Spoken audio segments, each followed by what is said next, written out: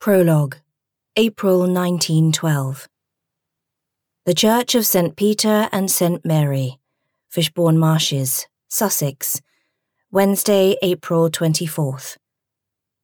Midnight.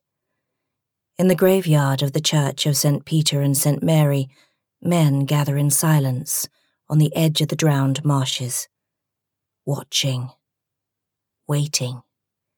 For it is believed that on the eve of St. Mark, the ghosts of those destined to die in the coming year will be seen walking into the church at the turning of the hour. It is a custom that has long since fallen away in most parts of Sussex, but not here. Not here, where the saltwater estuary leads out to the sea. Not here, in the shadow of the old salt mill and the burned-out remains of Far Hills Mill, its rotting timbers revealed at each low tide. Here, the old superstition still holds sway.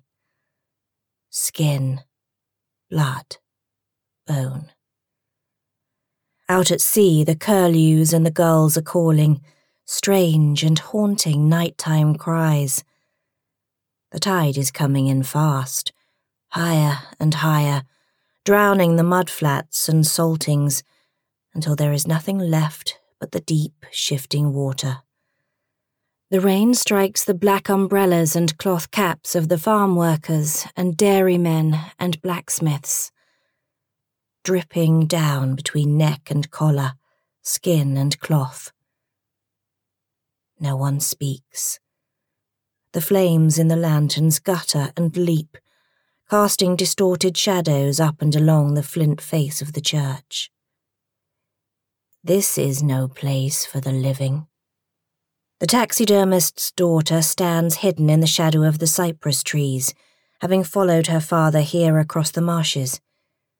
Connie can see Gifford in the knot of men at the porch, and is surprised. He shuns friendship. They live a solitary life on the other side of the creek, in a house filled with fur and feathers, bell jars and black-beaded eyes, wire and cotton and tow, all that is left of Giffords' once celebrated museum of taxidermy. A broken and dissolute man, ruined by drink. But tonight is different. Connie senses he knows these men and they know him, that they are bound to one another in some way. When the midnight signal tolls, along the churchyard green, a mournful train of sentenced souls in winding sheets are seen. The words of a poem learned in a classroom slip unbidden into her mind, a glimpse from the vanished days. Connie struggles to grasp the memory, but as always it fades to smoke before she can catch hold of it. The rain falls harder, ricocheting off the grey headstones and the waterproof wrappers and coats. Damp seeps up through the soles of Connie's boots. The wind tugs at the skirt around her ankles. She tries not to think of the dead who lie in the cold earth beneath her feet. Then the sound of a man whispering, an educated voice, urgent, anxious. "Is she here?" Connie peers through the leaves into the mist, but she cannot tell from whose mouth the words came, and if the question was intended for anyone in particular.